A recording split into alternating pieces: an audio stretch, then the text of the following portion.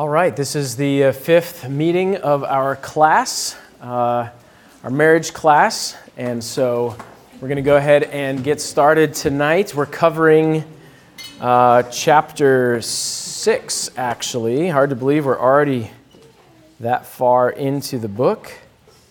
So yeah, just a little review you've got on your handout there. We'll start with the handout. I just like handouts, so you have tons of them floating around tonight. Speaking of which, did everybody get the two handouts for the lesson tonight? One has the word marriage at the top, and the other one has the confession and forgiveness case studies. Anybody need a copy of those? Sarah stole my original. Break it up. No. Yeah. Anybody else? Nathan?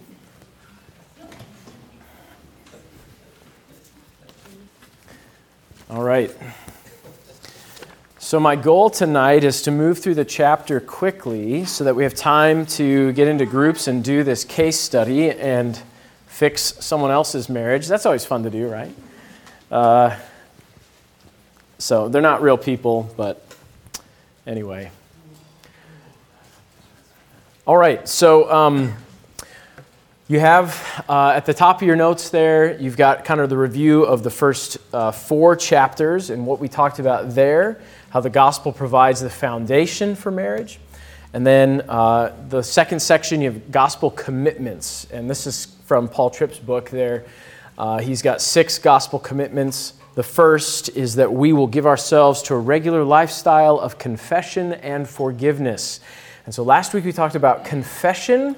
We also use the term repentance, but agreeing with God about what happened, what I did, what it's called sin, and then turning from that and turning back to the Lord and making things right with my spouse as well. And so we talked about a variety of things last week in regards to confession.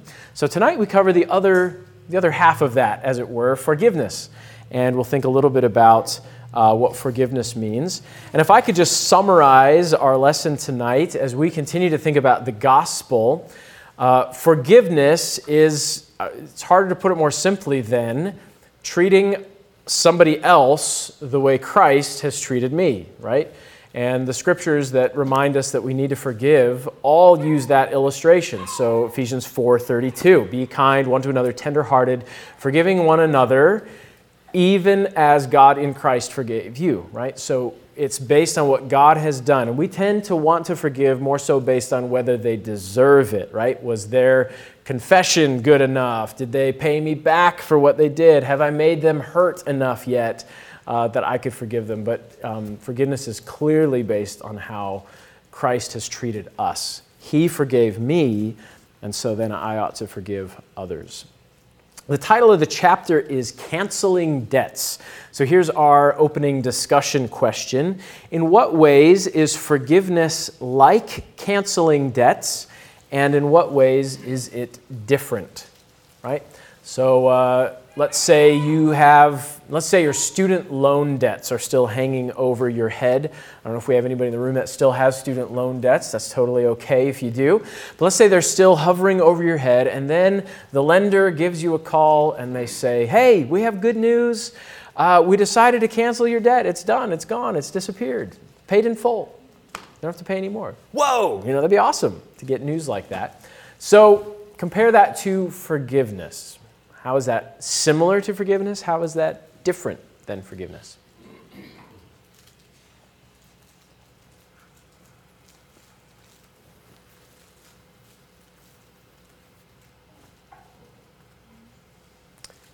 Started too hard, huh? Similar in the sense that the consequence is being kind of negated or taken away.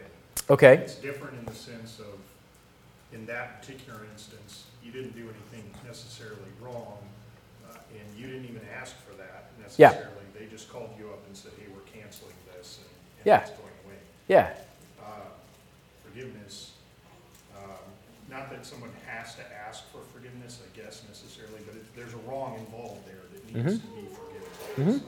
Yeah, excellent. Yeah, you hit on a number of really important things. It's not wrong to have a student loan debt, right? But the joy of that problem being removed is kind of like forgiveness there. Yeah, good. And some other similarities you mentioned as well. Steve? So I guess it's similar in terms of, right, that the penalty on us is gone, right? Mm-hmm. But the difference is that, although it is similar in this world, in reality, because you're talking about college repayment, like the Biden thing. Yeah. I shouldn't get into politics. But in that example, or in Christ's example, or in reality, there is payment in the blood of Jesus, right? Amen. Yeah. Yeah. And in the student loan, someday somebody's paying. Yeah. Depending on how it works. I mean, it's a made-up illustration, but yeah, either the government's paying for it, or the lender's paying for it, or it just kind of disappears if it's funny money or whatever, So yeah, that doesn't follow through. But with Christ, that's what's amazing about God's forgiveness, is he doesn't just disappear our sins, right? The debt that we have is actually paid by someone else. It's paid by Christ. And that's an important thing to remember. We'll talk about that as we go through this tonight, is that even as you forgive other people, what you're doing is you're not sweeping it under the rug, you're not hiding in the closet, you're not saying, well, nobody's ever going to pay for this. You're actually entrusting it to God, saying, okay, I trusted Jesus to pay for my sins. I'm trusting you to pay for their sins as well, right? So you're charging the debt to Christ's account. And that's really important in forgiveness, because you're not saying that it didn't cost anything. You're not saying that it didn't mean anything. You're just being willing to trust God's plan to show mercy and grace through his Son, as he did to me, and so that I can extend that mercy and grace to others. And not pretend like it didn't cost anything, but to trust that Christ's payment is enough to cover their sin as well. So that's a key thought that we'll mention a few times as we go tonight about forgiveness. All right, so to work through the chapter, he opens on page 96. After, I think pages 94 and 95 are kind of a lengthy introduction and illustration from his own life of a debt he had canceled. And then he brings up, who are they? Sally and Jeb have a story about how they're struggling in marriage. And he credits that to the fact that they haven't been forgiving one another. And so he begins with what he calls the harvest of unforgiveness. The harvest of let me get my clicker working. Yes, come on. Oh boy. Here it is. All right, the harvest of unforgiveness. So he calls this kind of a pathway that we move down. And so he says that you actually often begin with immaturity and failure. And this is just that we do sinful things, dumb things, selfish things in marriage. We sin against each other. And so then he sort of says, from there you have a path to go down. You can either begin a pattern of forgiveness in one another's lives, or you can kind of harbor these things, and you begin to accuse, blame, judge, and punish. Accuse, blame, judge, punish. That's a sequence of its own that you'll hear a number of times tonight. No, it's your fault. I'm blaming this on you. And then we start judging them for what they've done and even punishing them, whether that's silent treatment, whether that's yelling, any number of punishments we have in our arsenal in marriages. So he says it begins with immaturity and failure. Then we fall into comfortable patterns. We get used to clamming up or blowing up. We give the silent treatment while we rehearse the other's wrongs. We yell, we threaten, we minimize our wrongs. These are all relationally destructive patterns, and they weaken the affection between a husband and a wife. They create distance. Rather than forgiving and moving toward each other, we attack, blame, judge, punish, and push each other away. Then we put up our defenses. These recurring battles of blame and accusation. We start building walls to protect ourselves. And so again, this is just creating more and more distance between a husband and a wife over time. He says on page 97, this combination of self-righteousness convincing ourselves that we are not the problem, and accusation, telling our spouse that he or she is the problem, destroys the relationship. Next, we nurture dislike. Again, this quote is helpful because both the husband and the wife are allowing themselves to meditate on what is wrong with the other person rather than celebrating the good. Their perspective becomes increasingly negative. We don't live by facts, but by the interpretation of facts. And so the negative assessment becomes the interpretive lens through which we view our spouse. What's not necessarily negative, we begin to interpret as negative. So that those accusations, blame, judgment, punishment begin to color our view of the other person. There's no forgiveness. There's no cleaning of the glasses, so to speak. And so our vision becomes skewed. Our vision of our spouse becomes skewed over time. So here's just an example of what this could sound like in somebody's head. A husband bends down to tie the shoe of a little boy at church. And as the wife watches this act of kindness, she thinks to herself, well, they all think he's so kind, but he's just doing this to look good in front of others. Okay? So she's taken his act of kindness, tying the little boy's shoes, and she's interpreted it in her head, right? He's just doing this so he looks good in front of others. So where has she gone wrong in that? What's off with her assessment there?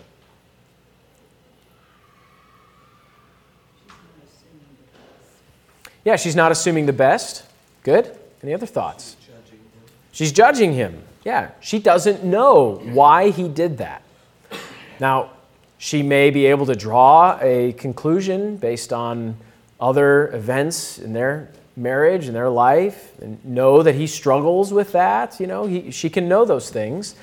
But maybe he got right with God over those things, and in that moment was really trying to just serve that little boy. And, so anyway, she's judging. You got it. Jumping to conclusions about the other person. We do this kind of thing all the time in our head, and we're pretty blind to it. It's easy to miss. Next, number 5, we become overwhelmed. It gets exhausting to be at war with your spouse every day. The same debates, arguments, and accusations day after day. So we're overwhelmed in our marriage, so we start envying other couples. He says this on page 98. It's tempting to wonder what it would be like to be married to that other woman or that other man. It's tempting to doubt God's love and wisdom when you feel that you have been singled out for difficulties that others aren't facing. If they were married to her, they'd understand what I'm going through, kind of a thing, right? It's tempting to throw other couples in one another's faces. Comparing your marriage to the airbrushed public persona of another couple is always dangerous. Finally, you reach the stage of fantasies of escape, feeling overwhelmed and envying other situations, discontent with your own situation. He says this on page 98. You tell yourself that you're the daily victim of the other's sin. You can't imagine that your spouse is ever really going to change. It all seems so impossible, so you begin to fantasize about escape. And that escape could look like any number of things. Resorting to just cold, separate existence under the same roof, or pursuing divorce, or murder, or suicide, or adultery, or separation, or moving out, or any number of ways that couples seek finally to seek that escape, to just get away from the one who has become their battle enemy because they will not forgive. So this is the picture he paints of what unforgiveness leads to. And it's kind of like, wow, we're really going downhill fast here in this marriage course. So then he asks the question, why do we have so much trouble forgiving? Why do we hold on to these things and choose not to forgive one another? So he calls these the dark benefits of unforgiveness. First of all, debt is power. Debt is power. When you have something that someone else has done against you, you can use their weakness, you can use their failure against them, to manipulate them, hold it against them, to get your way. Debt can become identity. As we highlight our spouse's sin, we by nature begin to feel better about ourselves and begin to identify ourselves basically with just the idea of, well, I'm better than her. And so that's how we find our confidence. Excuse me. Debt is entitlement. Because our spouse owes us, we feel like we have the right to be self-focused. We've earned it because we live with this horrible person who's done so many things wrong against me. Debt is weaponry. We have ammunition for upcoming battles with our spouse. We keep track of these things. In case an argument breaks out, we have kind of stored up our recollection of things they've done. Oh, really? Well, what about the time when you did this? And so we have our daggers to swing back at our spouse. Finally, debt puts us in God's position. Not Deb. Your note should say debt. I don't know if you have a typo there on number 5 or not. Poor Deb. She's a... No, it's debt. Missing a T there. Debt puts us in God's position. We make ourselves judges when we don't forgive, when we hold sins against people. There's only one judge of the universe, ultimately, right? We understand in our government there are judges and so forth, but in the real sense of our eternal state and destiny and the one who holds the world in judgment, it's God. He alone is our judge. And so we make ourselves the one to dispense consequences and punish others, but that's for God alone. That's not for us. So then on page 101, he begins to talk about what forgiveness is. Am I going too fast? You guys still with me? You doing all right? Okay. Got all the blanks so far? What is forgiveness? He talks about it having 2 parts to it. Number 1, it's a vertical commitment. A vertical commitment.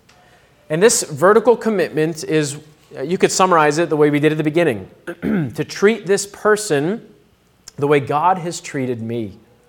So, because God has forgiven my sins, I will extend them grace. I will forgive their sins. So you have 4 things listed there underneath that. Things that we can commit to do before the Lord. We give the offense to the Lord. We trust God with it. We entrust ourselves to God's mercy and justice. We let God handle the situation. God will be merciful. He will take care of this. Excuse me. We commit ourselves to overcoming evil with good. This is what Romans 12 talks about. Verses 9 through 21 repeats it a number of different ways. We overcome evil with good. And then finally, we commit to give our spouse the same grace that we have been given. Now, he mentioned something helpful on page 101. I want to just read this quote. This does not mean that you eat the offense and act as though nothing happened. It does not mean that you pretend you were not affected, offended, or hurt by what your spouse said or did. In fact, the Bible actually calls the one who has been sinned against to go to the person who committed the offense and present him or her with it.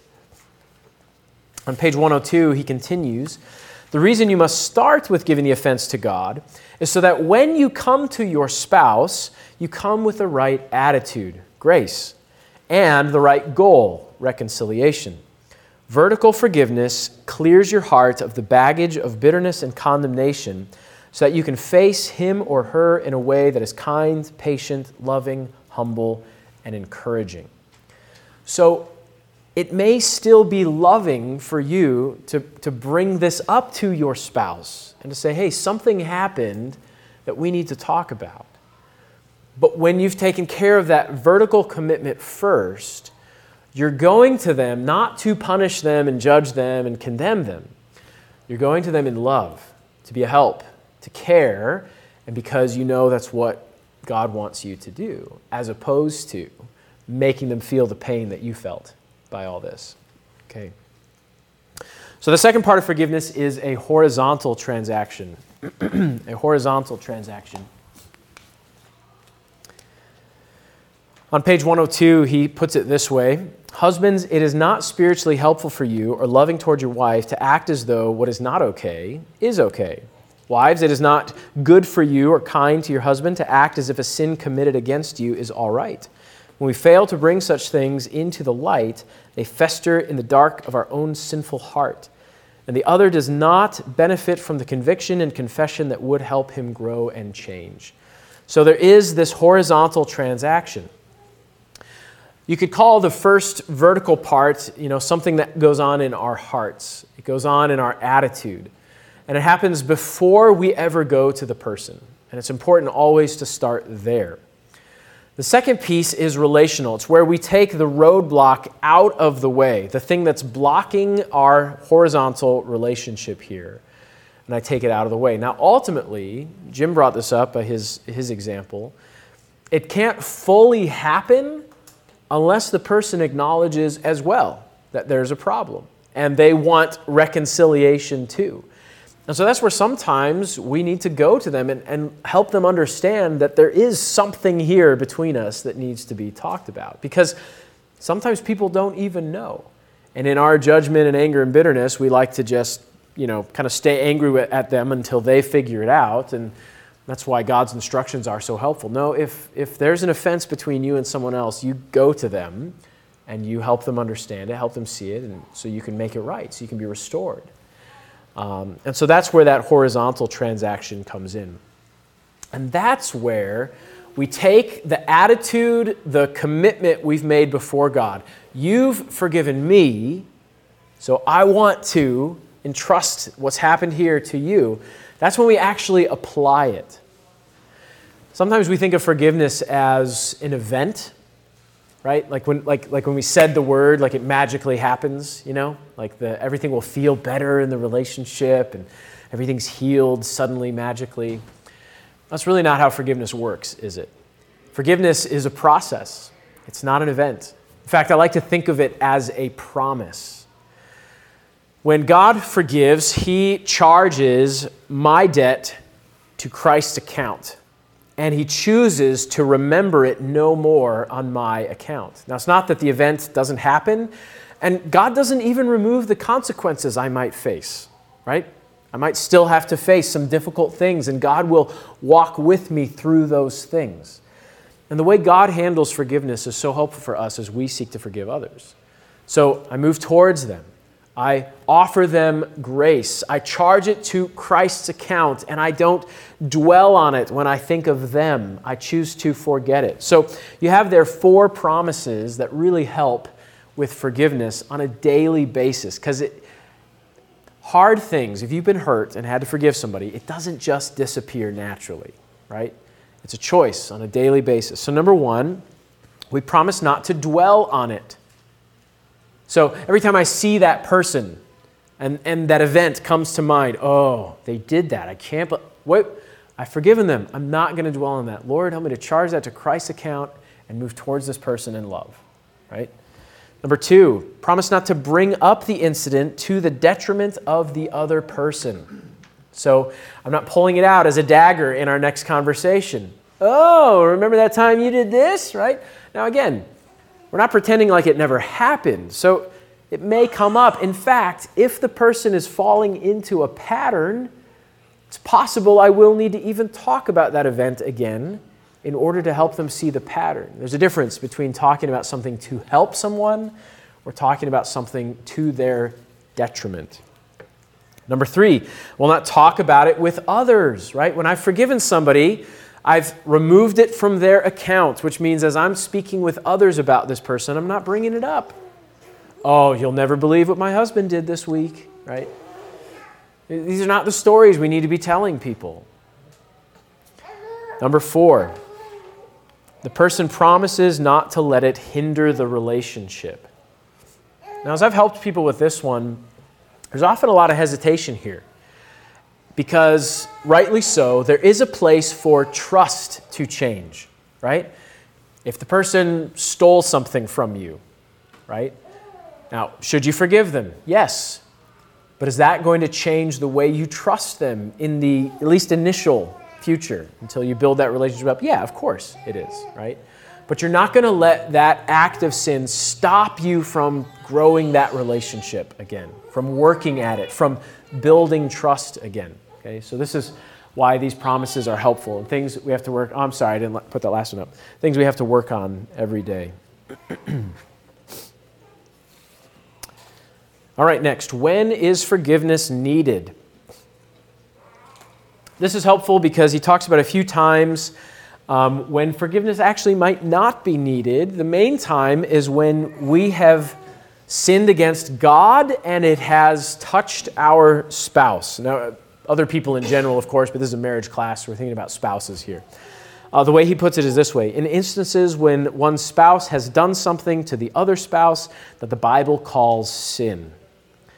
When we fall short of God's relational commands to us, or when we don't show our spouse what Jesus is like. And we have to go to them and say, well, I fell short of God's instructions. Would you forgive me? On the other hand, it's not necessarily because of human weakness. We can sort of hold things against each other and over confess and forgive, right? Maybe we were supposed to pick something up at the store and we forgot, right? No, that's not a sin. That's being human. We have shortcomings. Now, it could be a sin, right? Maybe you were distracted with something sinful, or maybe, you were just being lazy and didn't want to pick it up, right? So there's all sorts of scenarios there, but it's not a sin to be human, to have weakness, to, not be Superman. It's superhero night with the kids, right? So it's not a sin to not be Superman. And so we will fail. To have an accident in the home, right? To drop a piece of glass and it breaks, and, oh, would you forgive me? Well, no, that's an accident. It's a mistake. You made a mistake. It's okay. Now, it is good and right to express sorrow, especially if our mistake, our accident has hurt the other person in some way, right? Of course, if we're loving and caring, oh, I'm so sorry. I didn't mean to do that. Can I make it up to you? Can I make it right? And we'd run back to the store and get the peanut butter that I forgot or whatever. And you get the idea. We don't necessarily need to seek forgiveness over differences in personality or perspective. Now, we can have some sinful personality traits, right? If my personality is prone to anger, then I might need to seek forgiveness over my personality, right? But just because a husband and wife see things differently, she likes the blue drapes, he likes the red drapes, they really shouldn't have drapes at all. But anyway, the point is, to have differences in perspective is not sin, right? And so you don't have to seek forgiveness for those things. You get the idea. And then finally, not necessarily needed to seek forgiveness for attempting something and failing. I don't know how many times I've tried to fix something for Carrie and had to get to a point where it's like, well, I just don't think I can do it. I think we're going to have to buy a new one or, whatever, find another solution. I'm at the end of my rope. I can't do it. That's not a sin, right? I don't have to seek forgiveness for that. All right. Forgiveness requires a few things. So here's a quick list I will go through. It requires humility. And this is really helped by remembering that sin is first and foremost against God. We take so many offenses personally, but I'm not the Holy One who created the universe. That's God, right? Sin exists because God is God, and He's the one that holds us accountable. He's the one we sin against. And so that keeps us humble, and I don't have to take things quite as personally. Forgiveness requires compassion. If I can see in my heart the same kind of tendencies in this person that has sinned against me, right? So let's say I did something and they mocked me, they laughed at me, right? And I'm hurt by this, I'm angry, I'm mad. But then I think back to that time that somebody else did something and I laughed and I mocked and I realized, oh, wait a second. I have the same tendency in my own heart. So I can have compassion on them rather than judging, condemning, punishing. Forgiveness requires trust, and that's specifically trust in God. I have to trust Him to handle the offense. I have to trust God to do what is right with this, because what I really want to do is just make them hurt. And that's not my place. I have to trust God. Romans 12 puts it well. Vengeance is mine, I will repay, says the Lord. And if you don't need to forgive somebody, you read the word vengeance and it sounds strong. But when it is time and somebody has hurt you, I'm thankful for the word vengeance. It's like, okay, the Lord knows about vengeance. He knows how I'm feeling right now. He knows how I want to get back at them.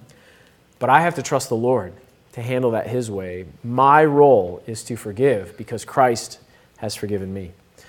It takes self-control. Thankfully, God's given us His Spirit, and that's one of the fruits of the Spirit, self-control. We have to hold ourselves back, keep words in, seek forgiveness from God. It requires sacrifice.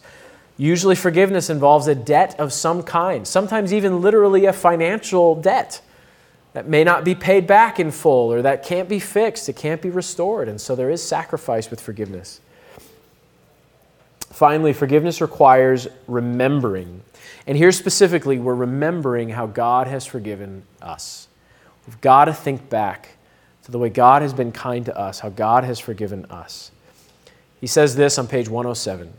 When we are filled with the grief of our own sin and with gratitude for the amazing forgiveness we have been given, then we will find joy in giving to our spouse what we have received. Finally, let's talk about what forgiveness harvests. This is on page 107, and this is where he talks about what forgiveness creates in a marriage. First, it stimulates appreciation and affection. Maybe you can testify to this in your own marriage, but I can hardly think of times of sweeter unity with Carrie than the times right after she has forgiven me for something that I've done, right? The act of going to her and admitting the sin that I've committed, confessing it to her, that I've talked with the Lord about it, and asking her forgiveness. All of that is scary. It's uncomfortable, right? You know, you get sweaty thinking about having to do it, right? We want to avoid those things. But oh man, the sweetness of her just saying, "Hey, I forgive you. Thank you." And it's done, it's dealt with. And the unity and joy and affection that creates in a marriage. Now, we would never sin on purpose in order to get to that point, right? That's not what I'm encouraging or saying at all. But I think it's a neat reminder of how God redeems even evil things for good, so that even our sin can be a source of growing unity in our marriage if we'll walk through that process of confession and forgiveness. God can use something that was a wedge between us to draw us even closer and tighter as a result. And so I just can't urge you enough to practice confession and forgiveness in your marriage. We have a little rule: either forget it or talk about it. Love covers a multitude of sins, and so we try not to require of each other that we have to talk about everything, right? We're not nitpicking every little thing. Oh, you put the fork a little too much to the right, away from the plate. It's not where I like it. We've talked about this. No, get over it, right? So love covers a multitude of sins. So most things that happen, hey, just forget about it. But if one of us is struggling to let love cover it and to forget about it, then we talk about it. Because we don't want that festering in our hearts and becoming this thing that creates a further and further wedge. So, hey, I'm struggling to let this go. I'm not sure fully why. Maybe it's my fault, but I wanted to share it with you because it's there. And I want to be close with you, and I want you to know about this. And can we talk about it and figure out what happened and make things right? So either forget it or talk about it and make it right. That's a wonderful way to keep pursuing one another. Forgiveness produces patience. We learn that change really does happen, but that it takes time. I'm changing slowly. She's changing slowly. So we learn to be patient with one another. And then number 3, forgiveness is the fertile soil in which unity in marriage grows. Forgiveness is the fertile soil in which unity in marriage grows. I really liked this last quote I'll share with you. Your marriage is no longer a daily competition for who is going to get his or her way. You no longer see your spouse as a threat, wondering just when he will once again get in the way of what you want. You're not obsessed with your comfort, pleasure, and ease, and with the fear of when your mate will interrupt it. No, forgiveness puts you on the same page with one another. You've both submitted your desires to the desires of another. You no longer try to build your own little marriage kingdom. Now together you live for God's kingdom. All right. One last illustration. Can you tell me the difference between this slide and this slide?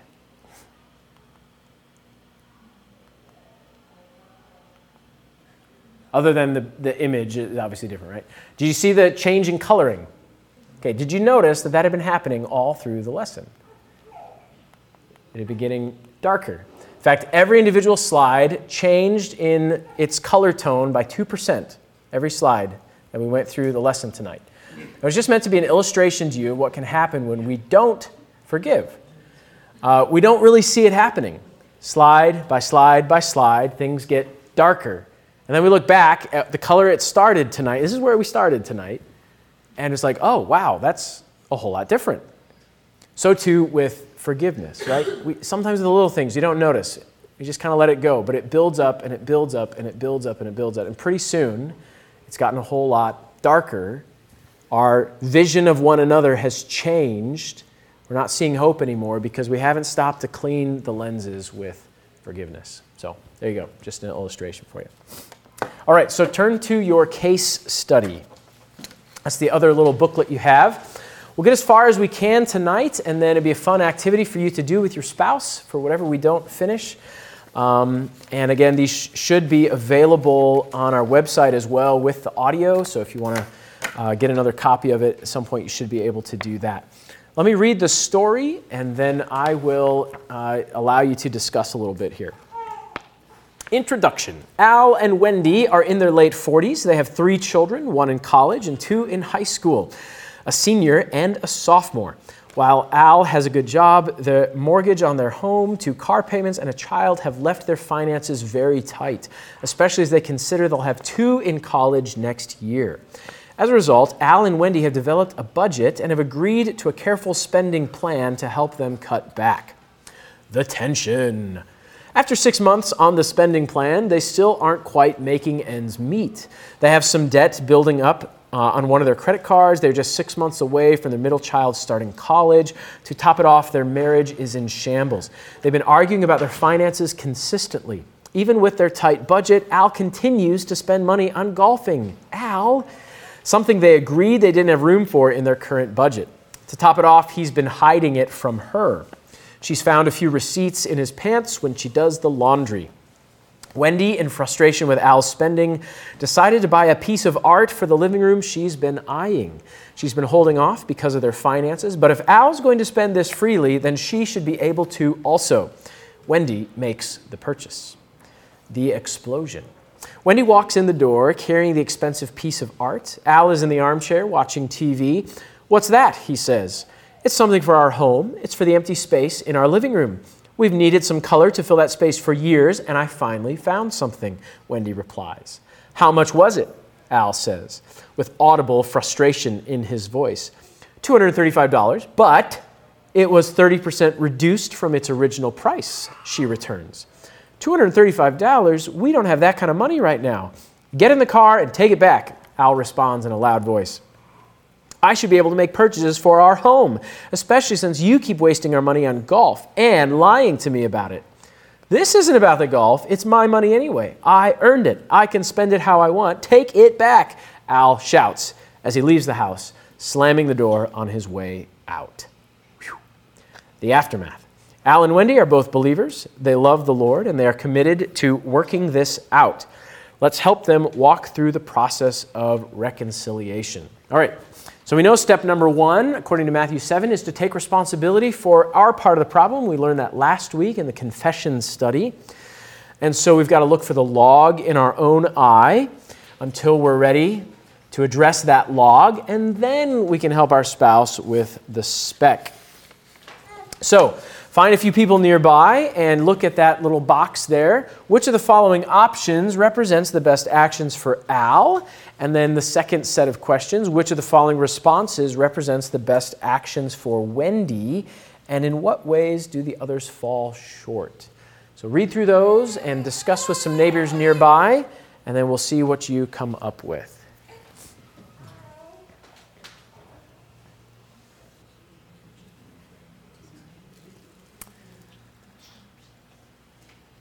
All right, let's give it a try. So you may not have gotten through all of them yet, but let's see what we can discuss. Let's start with Al's reactions. Number 1, is that the right response? Why or why not?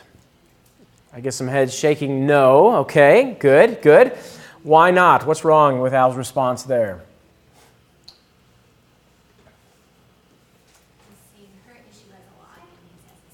Yeah, seeing her issue as a log and his as a speck. Good. He doesn't take responsibility for his part. Number 2, what about that one? Is that the right response? No? Why not? It's putting a Band-Aid on the situation. Okay, it's just a Band-Aid, right? Not actually addressing the heart and actually what's going on there. Good. Number 3, is that the right one? It's all that's left. That's your reasoning, right? Yes, it is the right one. Good, good. You got it. All right, let's go on to Wendy's responses. Number 1, is that the right response? Some head shaking no, why not?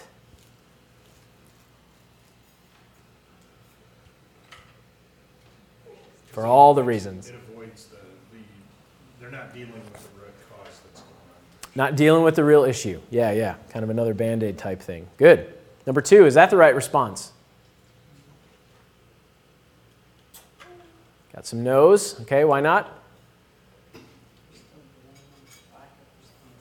Yep, still lack of taking responsibility for their part. I'd be horrible at creating multiple choice quizzes. It'd always be letter D, right?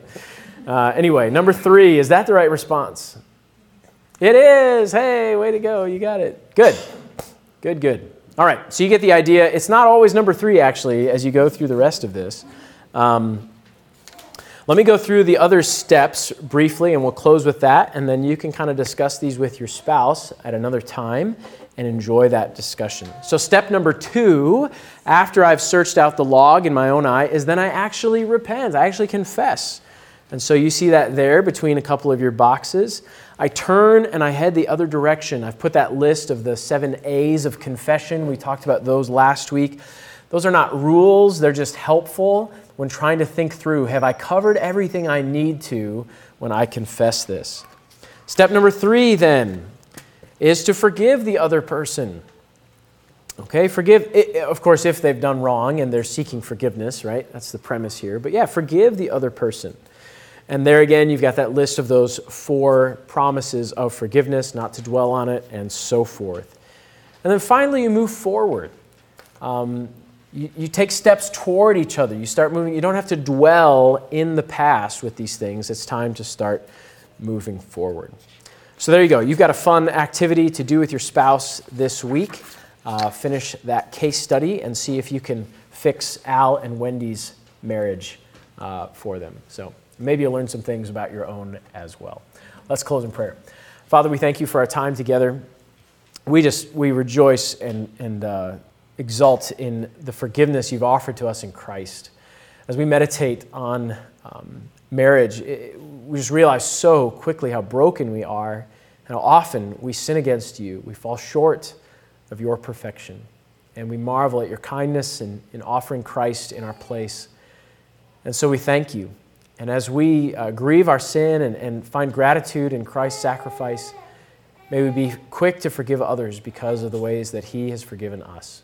We praise you and thank you for Jesus. In his name, amen.